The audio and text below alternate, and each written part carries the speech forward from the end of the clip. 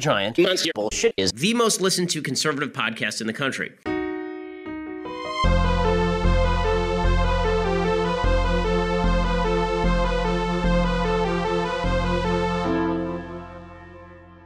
And I probably deserve to die for what I did to all those people. Okay. Well, welcome back to WrestleMania. What movie did we watch? We watched The Giant Claw. Would you call this movie a horror movie? I'd say it was pretty horrific and or horrifying. Horrifying. Terror, maybe? Chilling. Yeah. Thriller. Yeah. If you want to get if you want to get it into the Academy Awards, call it a thriller. Were you scared by this movie? Yeah, I screamed a couple times. You heard. There were a couple of times I shrieked. Yeah. This movie was released in 1957. Yep, and it shows. Do you think... I know this movie is kind of infamous. Yeah. And I'll get into why I don't really understand why it's so infamous. Yeah. But do you think at the time it was okay? I'd say, I mean, like, it's campy and goofy, you know? But for the time, in terms... I mean, if you're judging this by, like, action and characters, you know, there's not really a whole lot of action. And the plot's kind of like really thin. I'd say this is like a bad movie. I know it wasn't, you know, like Hitchcock or something. Yeah, I mean, but I don't think do you think like special effects wise?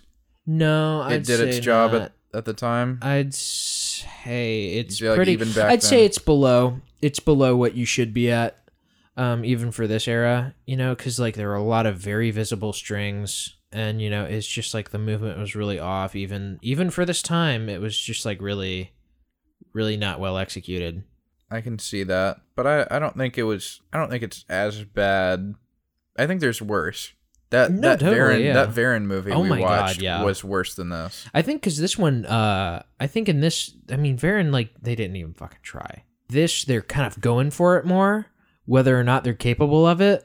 And there's something to be said for that, and it also makes for a much more entertaining movie. It's a good way to put it. Yeah. This movie really doesn't... Maybe saying it doesn't fuck around is the wrong way of saying it, but it's got a certain kind of drive or, like, determination. Yeah. Where you're... I don't know. They really think they're getting it done. Yeah, yeah. Is this...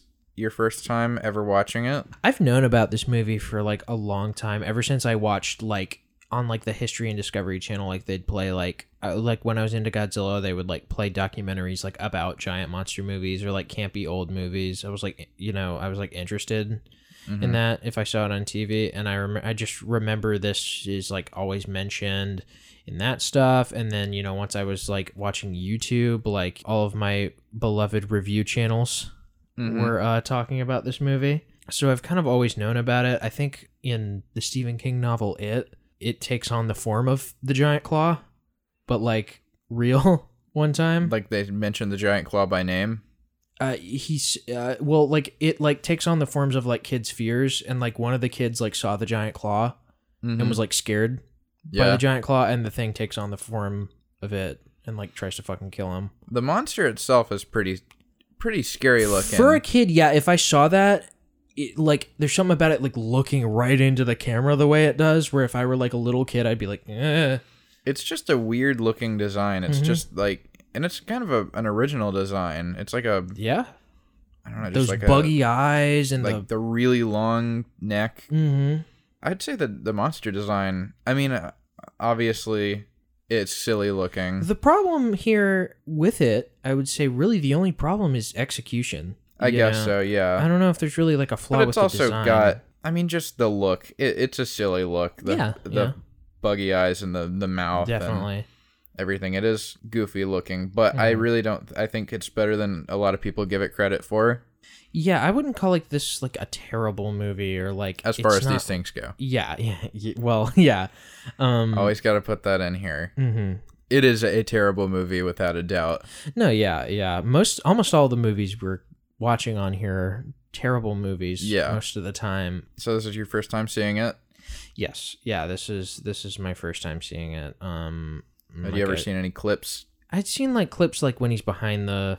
I've seen like the worst of it, you know, Yeah. like the really like goofiest, the plane and like him behind, Yeah. you know, like him bugging right into the camera. Mm-hmm. You know, the most jarring stuff I've seen, and I just kind of knew how it looked. And it was one when we really started goofing on movies. It was like one I was like, we got to watch that. Mm-hmm. You know, one of these days that would be a great one to make fun of. But yeah, And it is. Yeah, it is. It would be. I think we would have, if we could really let loose around this movie, Yeah. then it would have been a great time. Yeah, we really would have been making jokes about like that the main character, you know, assaulting the woman or something, or maybe somebody's gay, or you know, Yeah, maybe Luigi's really gay. Yeah, really funny stuff like somebody being gay, you know. Which is something that's very funny to me. It's always funny, you know. Before we go any further, do you want to cover the plot real quick? It's pretty simple. Okay, I'll run over some stuff because I know we took a break, which we usually don't do. We usually watch these movies. We try to watch them in one sitting. Mm-hmm. But desperate times call for desperate measures. Right. We had to break up this viewing into 2 separate but equal parts. Yep. Our main character, and it's very easy to forget this by the end of the movie, his profession, pilot. Oh, yeah. I didn't want you to leave that out. I figured you, because I almost forgot. I basically forgot. At the end of the movie, I saw him like fucking around with test tubes, and I was like, something doesn't seem right. And then I remembered he was flying a plane in the beginning of the movie. He was flying a jet. Yeah, he was like in the military, right? Right. Yeah, straight up in the military. He's in the military. They're in like the testing. He's testing stuff for the military, but they introduced him as like a military pilot. Yeah, they like call him a pilot. He shifts slowly but surely from military pilot to the greatest scientific mind of our time. And that man was Albert Einstein. So they're doing tests with new radar technology to see if they can find planes in the sky, to see if they can accurately detect aircraft. Mm-hmm. And so our Jim Pickens, son of a bitch, white bread man, is flying around in a plane. And I made a note of this, is that like there's something so wrong about him flying in that, like they show the plane like rocketing through the sky, and then they cut to like him in a still seat, and he's just like casually looking around. Yeah, he's in like his aviation gear, but he's like not pressed back against his seat at all. He's just he's not really like looking alert. Very calm. They're keeping the plane completely still. They're not shaking it at all. You know, even like you'd be like moving around a bit if you're like driving a car, right, or something. You'd be like you know, moving around a little bit, but he is completely stationary, like he's sitting in a chair on a bus or something. Yeah So he sees the giant claw. Yep. Which is, they give it a name, but only the French guy gives it a name. And then they say it's not that, though, later on.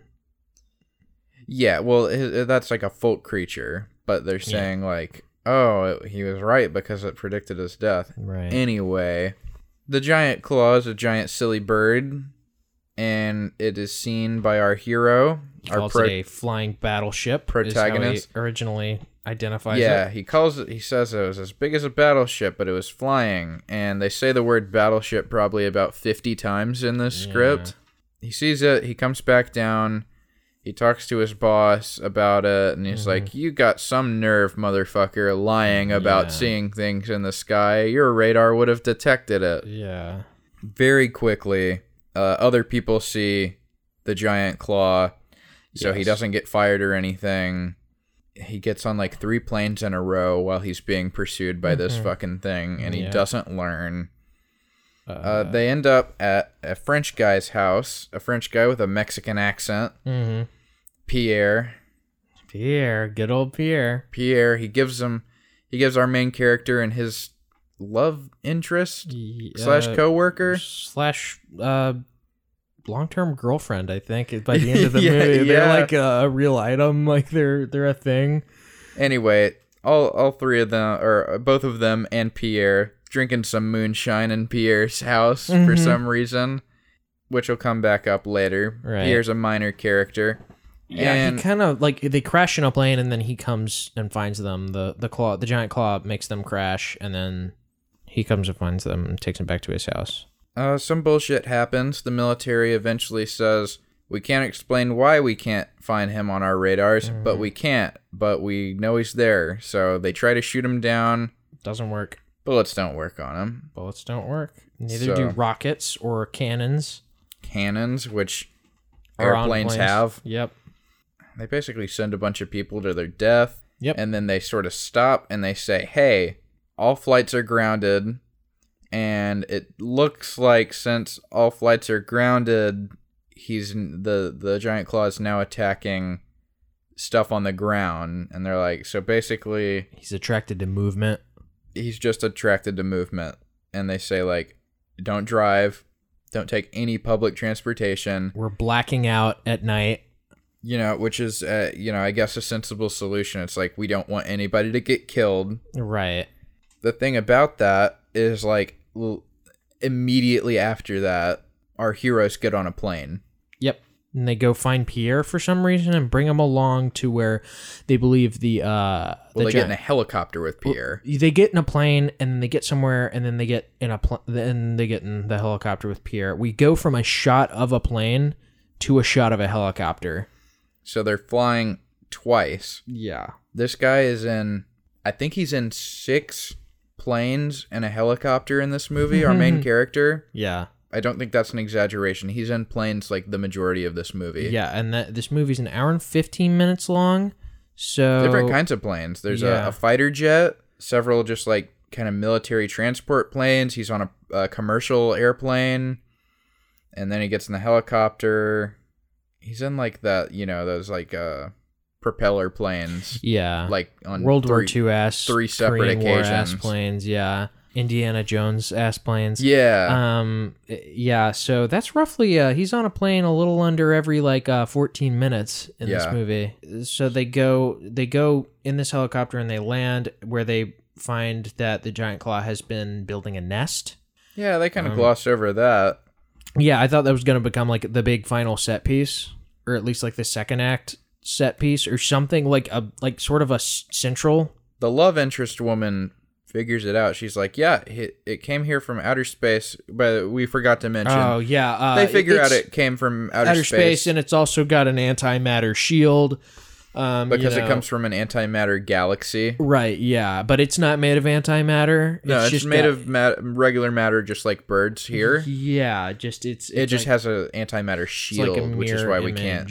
Yeah. We can't antimatter, the mirror image of a bird here, sort of. Minor detail, but yeah, I mean, it makes sense. Worth mentioning at least. Yeah, you'll understand. You'll basically get they tell everything visually, so you'll understand all the antimatter stuff if you just watch the movie. But so yeah, they go to this place where they find the giant claw has been making a nest, and then they also brought 2 rifles with them.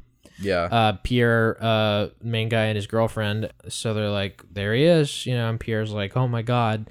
And they aim the rifles there, and it's got an egg. Yeah, it has one egg. Yeah, it has one egg, and then Pierre's like, "You're gonna." They plan to shoot the egg, and then Pierre's like, "You're gonna shoot the egg? You're fucking crazy!" And he runs, and then so main guy and his girlfriend, she just picks up the rifle, which we thought was pretty cool. Yeah, she says, "I'm from Montana." Yeah, and then I don't know what that means, and then she just fucking bullseyes that fucking egg. Yeah, he hits it, and then she hits it, and she's just like she loads a cartridge in. It's really cool. It was all right, impeccable aim. Yeah, she just gets it, and they don't make a big deal out of it or anything. So basically the egg's done. Some milk comes out of it or something. Yeah. Giant Claw gets up, finds Pierre, kills him. Yeah, just kills fucking Pierre, my favorite character of this whole fucking movie. The only character whose name I remember. Yep. And they fucking killed him. He died a horrible death. And then the people are like, the guy and his girlfriend are like, well, I guess he was right that seeing the bird meant his death. Huh. They're being really shitty about it. He was like, let's take Pierre's car to where we need to go. He doesn't need it anymore. Because he's dead.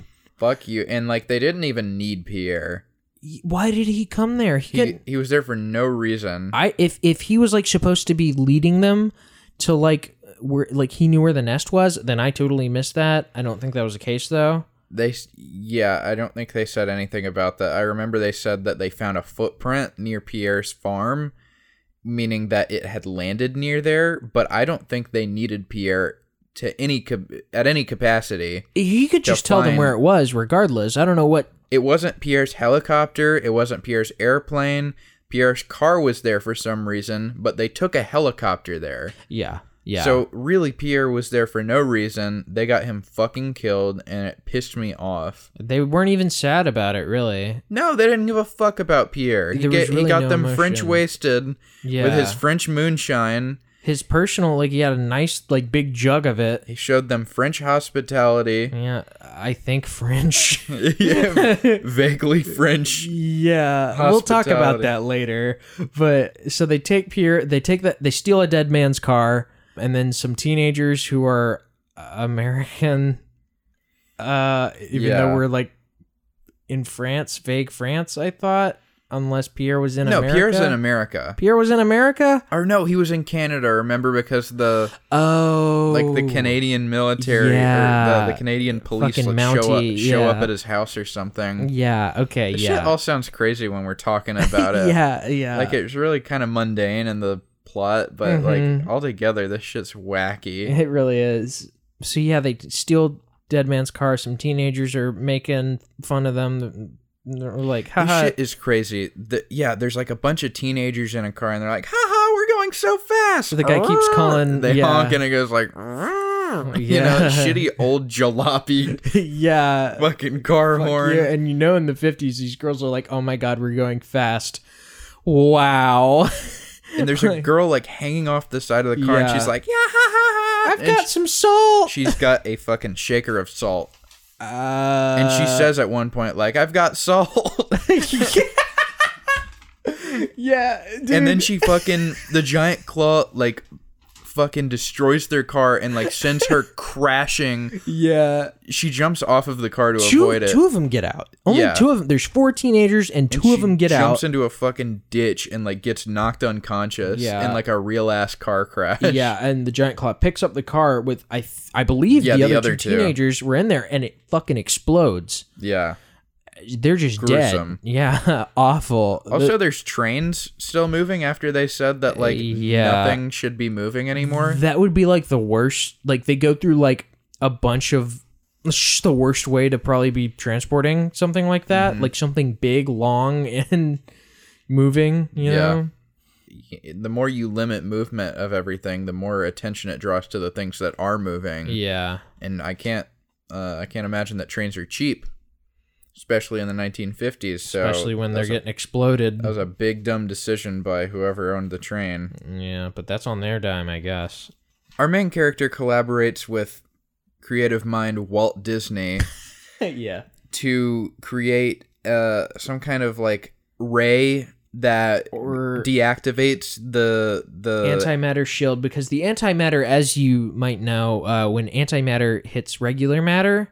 they destroy each other, as you know. Which is why the bullets can't hit the giant claws. Exactly.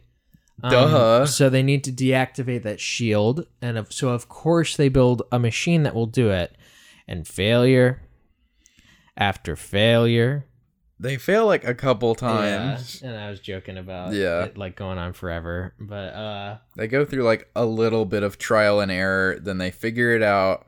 Mm-hmm. And at the very end, I was kind of happy to see we get a good deal of monster action. We do. It doesn't overstay its welcome either. Right. The giant claw attacks New York, and it's tears apart some buildings. You get your money's worth at the end. I'd say, yeah. He destroys the Empire State Building. He, like, eats the top of it. Yeah. He tears It's a pretty cool shot. Like, if I had to pick a shot, you know, the big shot in the movie, it would be, like, when he's on the Empire State Building. And up until that point, I really didn't realize how big he was supposed to be. Yeah. I was like, holy shit. Yeah, he's fucking massive. Yeah.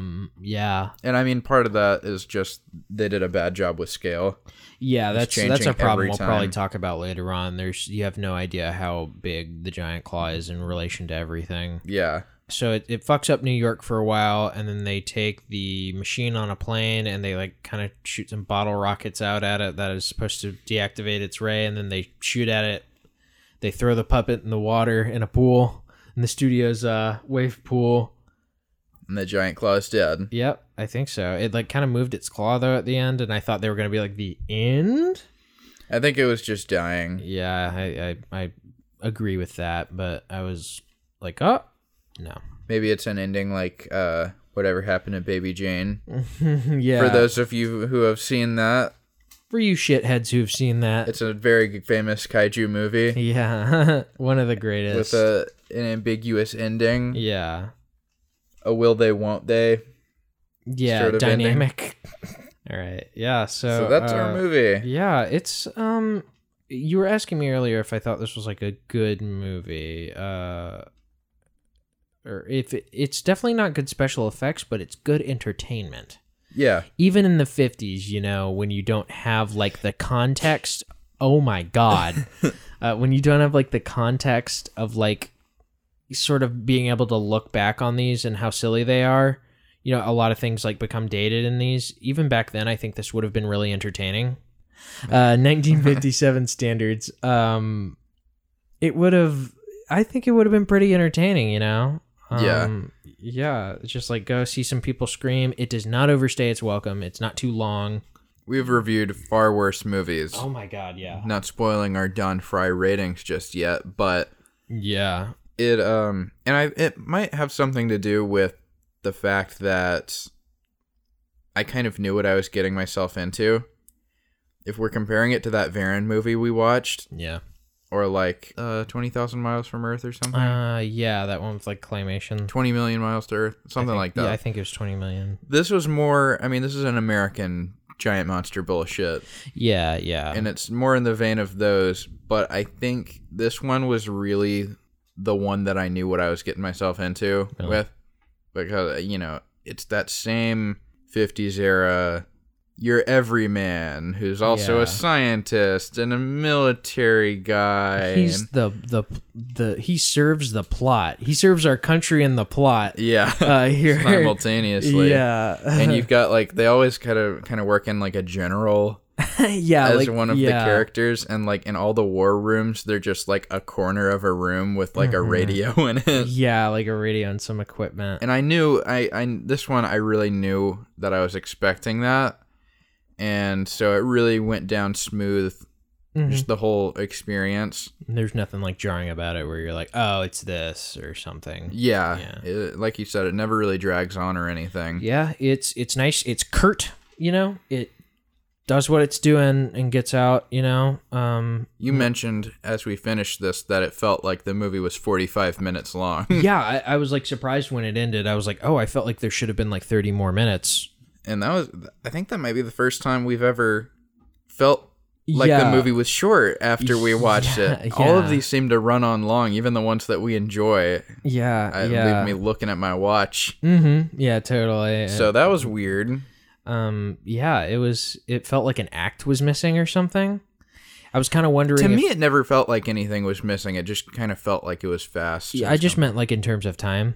Okay, yeah. You know, but I don't know. I was like wondering. I was like looking it up to see if like this was like an edited down version of the movie, and I don't believe it is. I think this is just the normal white bread version. There's not really any different ones. So yeah, it's really short, but that doesn't mean it's good. Let's start talking about. Is it a negative thing to say about the movie? I'd say yes. Okay. We used to do this a lot in our podcast, and I think it's very effective. It's what was the bad stuff about this? Yeah. So I'd say, the story, I would say, is like definitely like we don't get any characterization either. Mm-hmm. You know, there's no like we're really kind of like bouncing around in terms of plot. We don't really follow any type of line. Mm-hmm. You know, we don't go from one place then to the next. Oh, then we'll go here. Right. You know, it's just kind of whatever. You know, it almost just seems random. Yeah.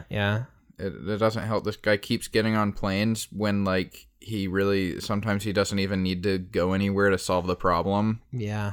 A lot of times he'll just be like, I need to go somewhere. Let's get on a plane, knowing damn well there's a fucking flying condor or whatever. Big ass bird that gigantic eats airplanes, eats strictly airplanes. Yeah, anything moving. And he's the first, for a good chunk of the movie, he's the only living person to ever see that bird. And he's the one who's like, I think we're probably going to be good getting on another airplane. Yeah. Remember the bullshit about, like, the attacks, like, they're in a spiral pattern? Yes. So our main character, like, pulls out a map on the airplane, on an airplane. After assaulting a woman, after assaulting his lab assistant sitting next to him while she's sleeping. She does, like, calculations for him. Yeah, she's like working in radar or something. She's like an actual scientist. Yeah, though. He's like just a pilot who's like figuring shit out. Yeah, has a knowledge of theoretical physics too. She's asleep next to him on a commercial plane, and he fucking leans over and just starts making out with her. Yeah, while she's asleep, and up to this point, we have no indication that they're dating. Professional. And and it's kind of like it's almost like sort of like a male fantasy of like but like it totally is like some guy who hasn't tried something like that on a girl. But she's like, oh, I see you're kissing me. She has some witty fucking remark or something. Really, she should be Shouldn't you be not kissing me? Yeah, well, sir, we're on an airplane. Are you kissing me? Really, when she'd probably be like, stop. Yeah. Or something, like, oh my God. Like, did you? Oh my God. And then that's when she tells him she has like a long distance boyfriend or something. Yeah. Or maybe she just lies about having a boyfriend because she doesn't want this like fucked up Richard Nixon looking motherfucker macking lips with her. You remember the part of the movie where a guy tells them to be quiet on an airplane? And then they're like quiet for a second, and then they say a couple more lines, and then the scene ends. Yeah, those people. I was thinking like I was making jokes like behind him out of focus. You can see this guy like while they're like yelling about this fucking. It's like obviously nap time on the airplane. Yeah, everybody's asleep around them. Even the girl was asleep, and he's just like looking at. I don't know. He's jerking off, or I don't know. He's horny. Yeah, and he's just like, I think I'll kiss this woman without asking her. And he, kisses her.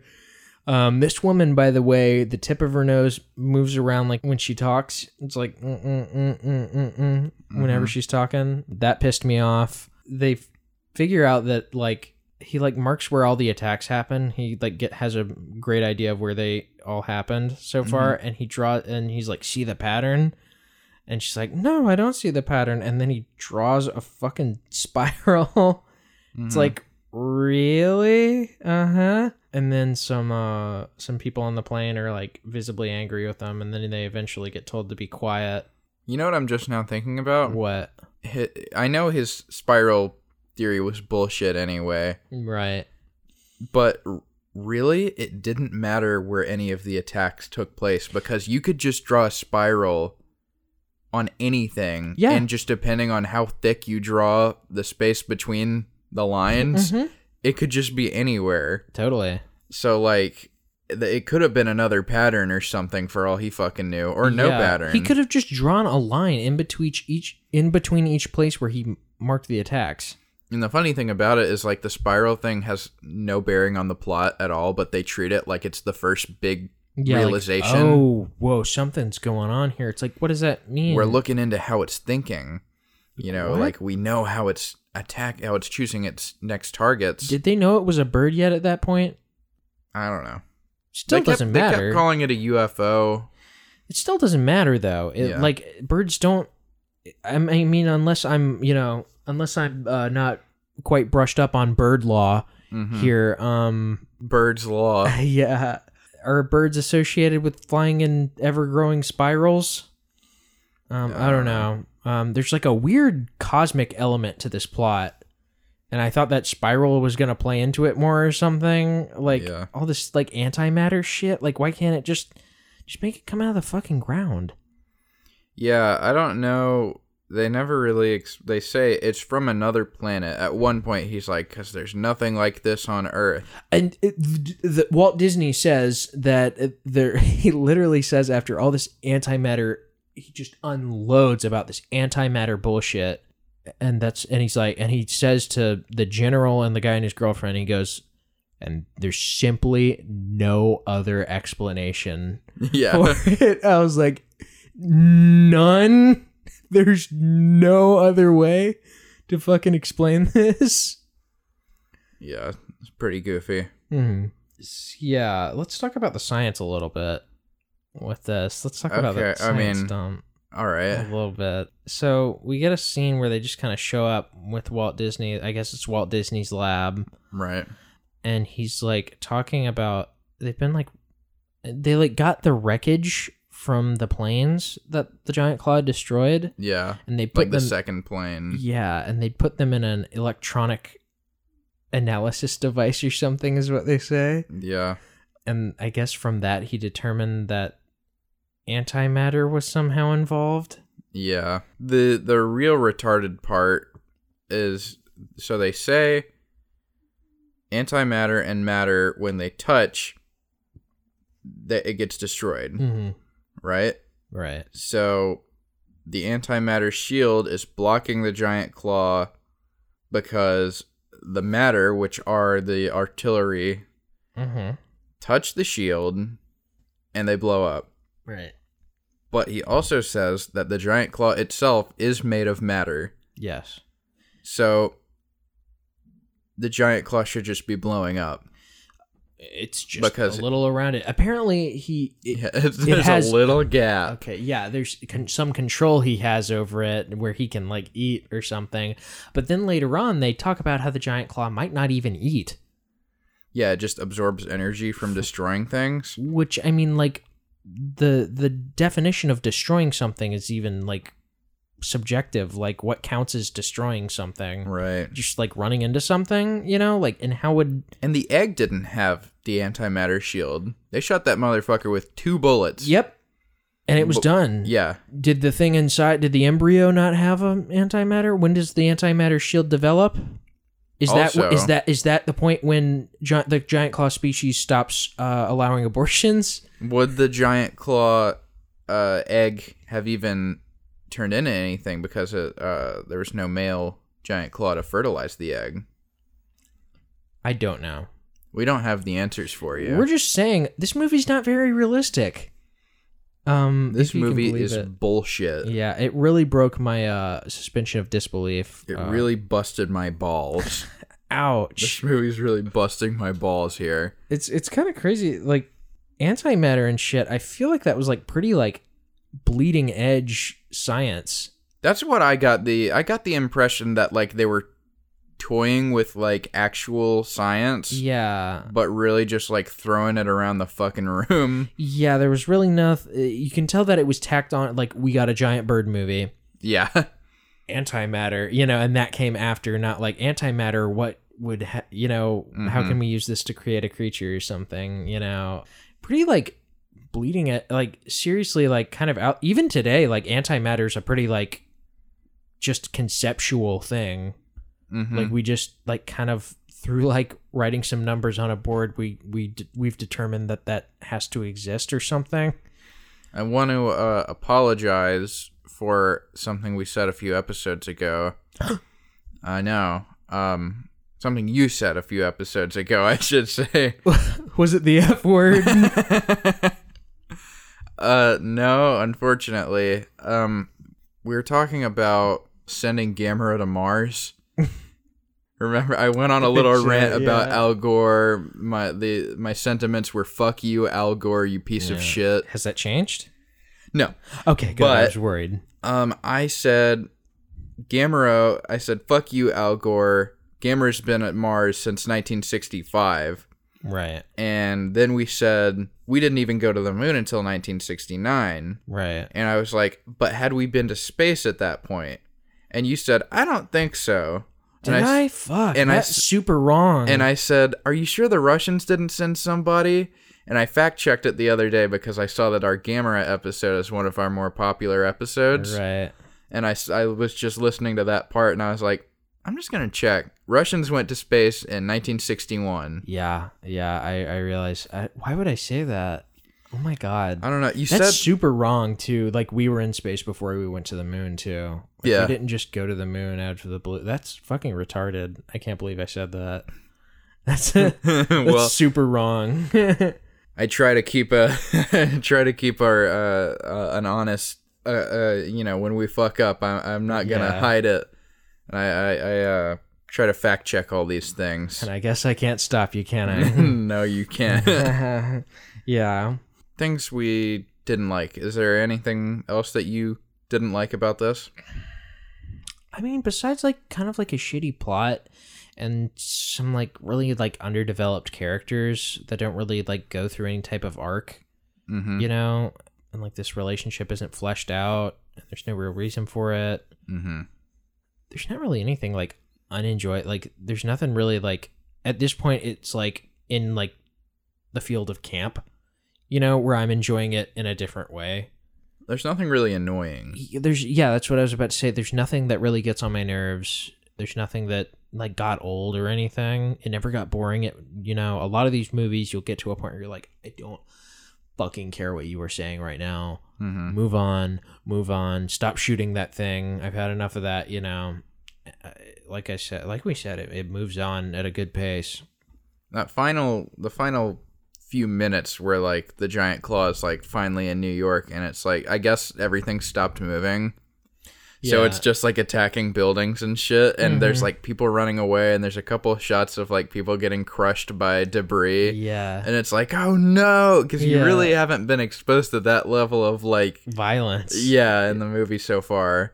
And it's just like, oh no, he's killing people. Yeah, out of nowhere. He's just been, like, picked up a couple trains and like knocked over a couple planes. Yeah, some stuff's exploded, and he ate some parachutey guys, but killed some teenagers. Here, now people are dying in kind of realistic ways. They're just like getting killed by the fallout of what's going on. Yeah, he's not really even going after people. He's just kind of like knocking over buildings. So we get a little bit of carnage, and then right on time, our heroes save the day, mm-hmm. and then it ends. They're just not doesn't really wrap up very well. Yeah, that's another thing. The story, like I said, when I said it, I said this movie moves along at a good pace, and I think that's a little wrong because there's no pacing.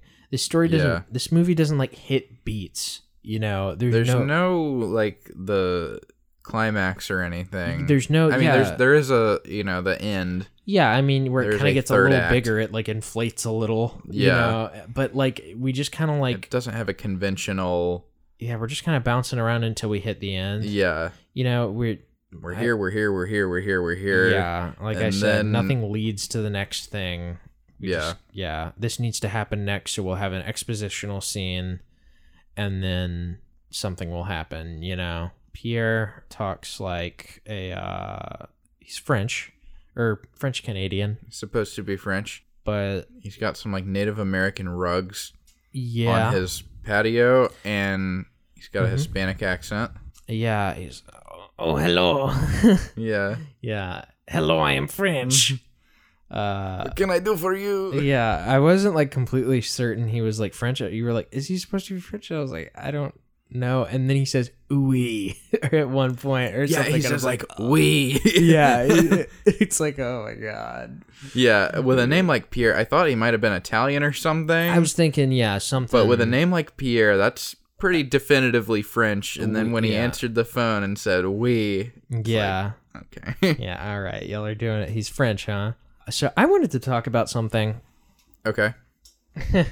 So Pierre like goes outside after he hears something or something. Yeah, during our protagonist's first initial meeting with Pierre when they're drinking moonshine. Yeah, he like goes outside, I think because he heard something. Right. And then he sees the giant claw, and he thinks it's some like folk monster. Yeah. And that he just saw that means his death is coming, and he's like, and I think he passes out or something. Yeah. Out of sheer fright. Mm-hmm. And then they carry him back inside, and the police get there to take the guy and his girlfriend somewhere they need to see somebody.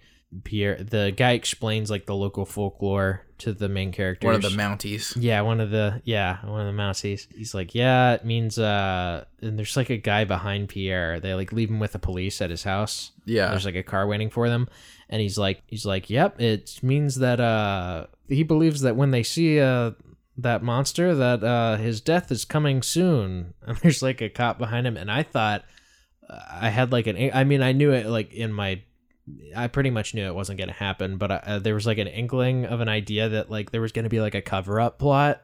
Mm-hmm. You know, he's like, it means your death is coming soon, and they were going to kill Pierre, because then they had that shot of like a giant claw print in the ground near his house, and I thought they were going to be like, I didn't think he was going to have come from outer space. I thought it was going to be something that had been around. Wasn't my first guess. For something like so terrestrial, you know?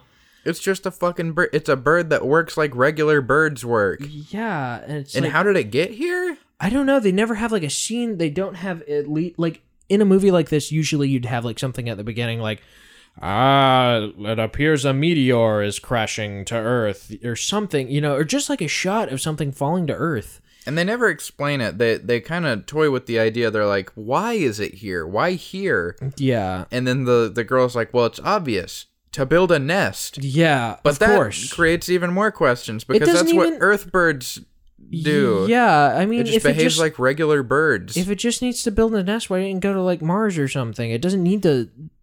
It just needs to destroy things. It doesn't need to be around people. It doesn't need food. Did it come from a planet where they have things to regularly destroy? I don't know. Who qualifies when something is destroyed? What's the difference between destroyed and damaged?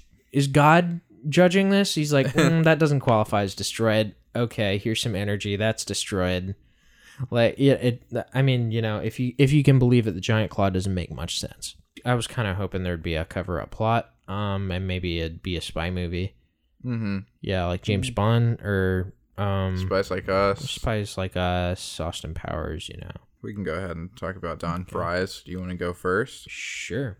Okay, like I've said, this movie didn't have anything that irritated me in it, and it was enjoyable, and I know, I mean, we probably won't put it on to make fun of it again, but if you want to goof on a movie, this is a good one to do it too, especially if you like goofing on, you know, if you want to make jokes about, you know, white men in the 50s telling women to shut up, you know, or something, you know, There's a good one. Couple moments like that. There's a couple moments where they kind of do that. They're like, don't worry, we've got this, sweaty. Yeah, they cut her off. Yeah, you know. When she's saying something important. Yeah, when she's adding something to the discussion. But they kind of redeem themselves whenever she picks up that rifle and shoots the egg. I was kind of like, all right, you know, it's balancing out a little bit here. Yeah, it's a fun one to make fun of. There's some silly looking stuff in it. They do some silly things. They say some silly things. The main character really isn't a leading man, and it's funny whenever they try to make him like the hero, you know? Yeah. This weird looking kind of, you know, the 1950s definition of fit where he's just kind of fat, you know? But yeah, it's like fun to watch. And it would have just like watching it and being quiet and not saying much, like we watch these movies often. I was having an all right time.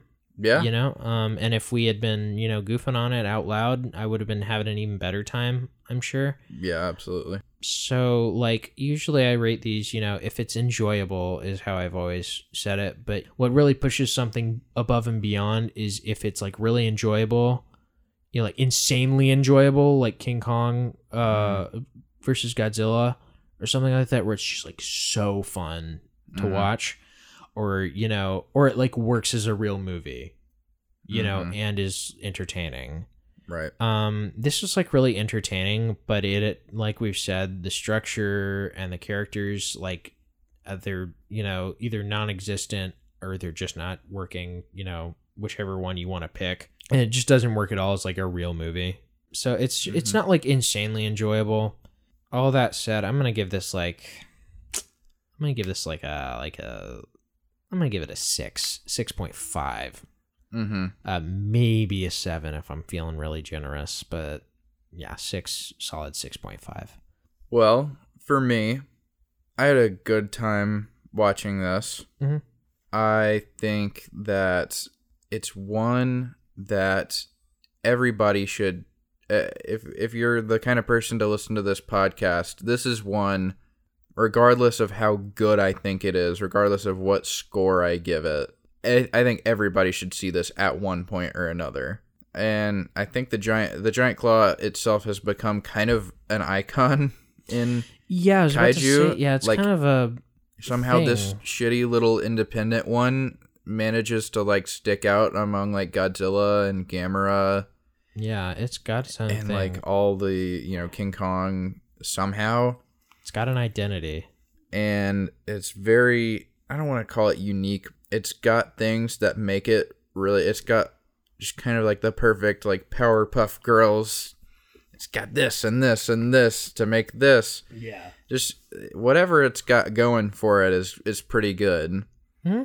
And I think you could have a really good time if you're just watching this to make fun of it.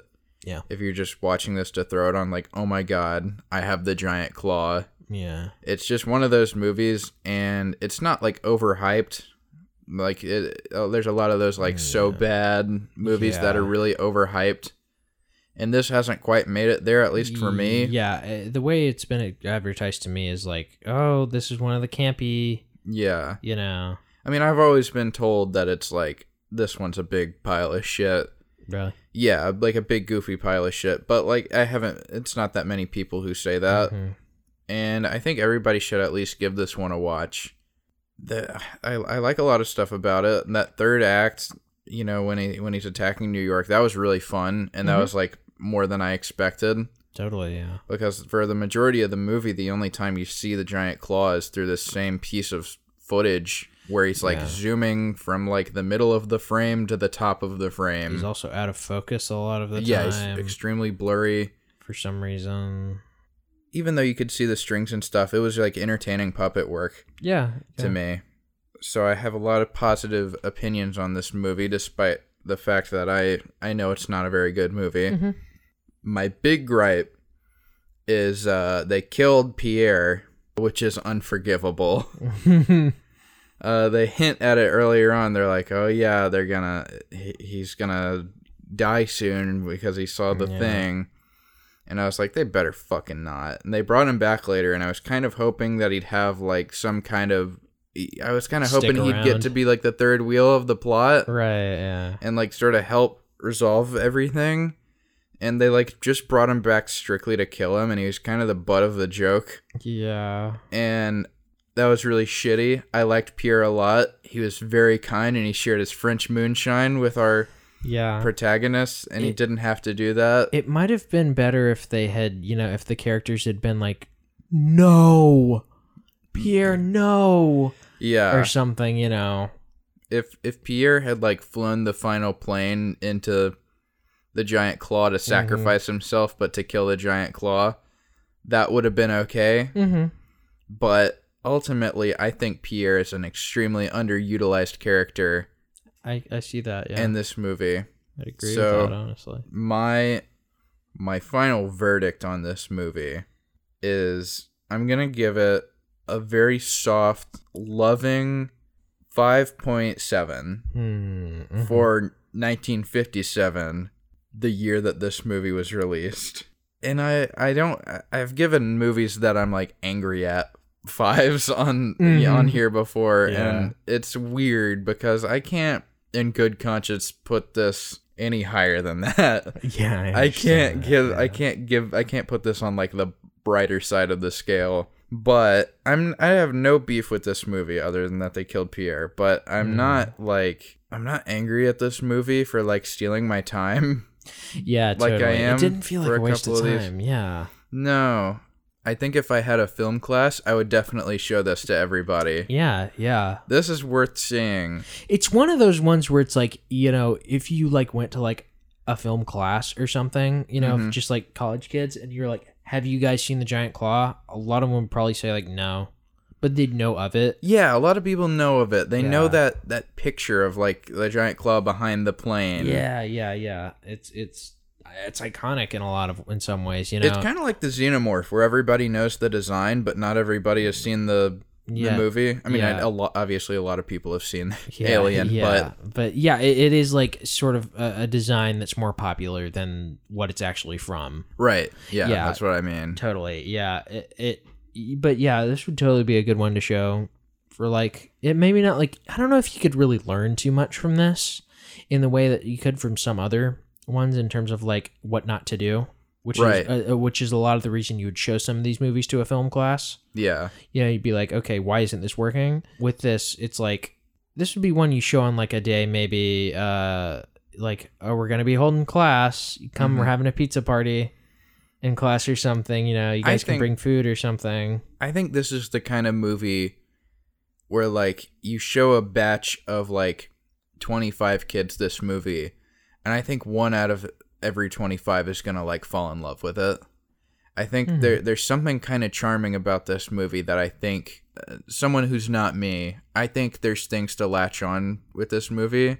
I think there's definitely like a rewatchability to it, but I'm not really feeling like I'm ever gonna need to rewatch this, especially anytime soon. Yeah. But it's more than like a movie like Rodan or something. Definitely, yeah. There's just something about this movie that I feel like a certain someone might just like this movie more than everybody else. Yeah, especially if they like grew up with it or something. Yeah, you know, if they have some kind of personal connection to it. It's just got that quality to it. It's got some like original quality to it where like somebody could latch onto.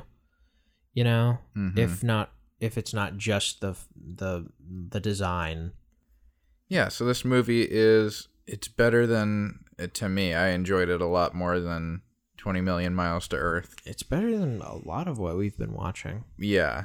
I mean, and it's a nice break. We've been watching majority Japanese movies.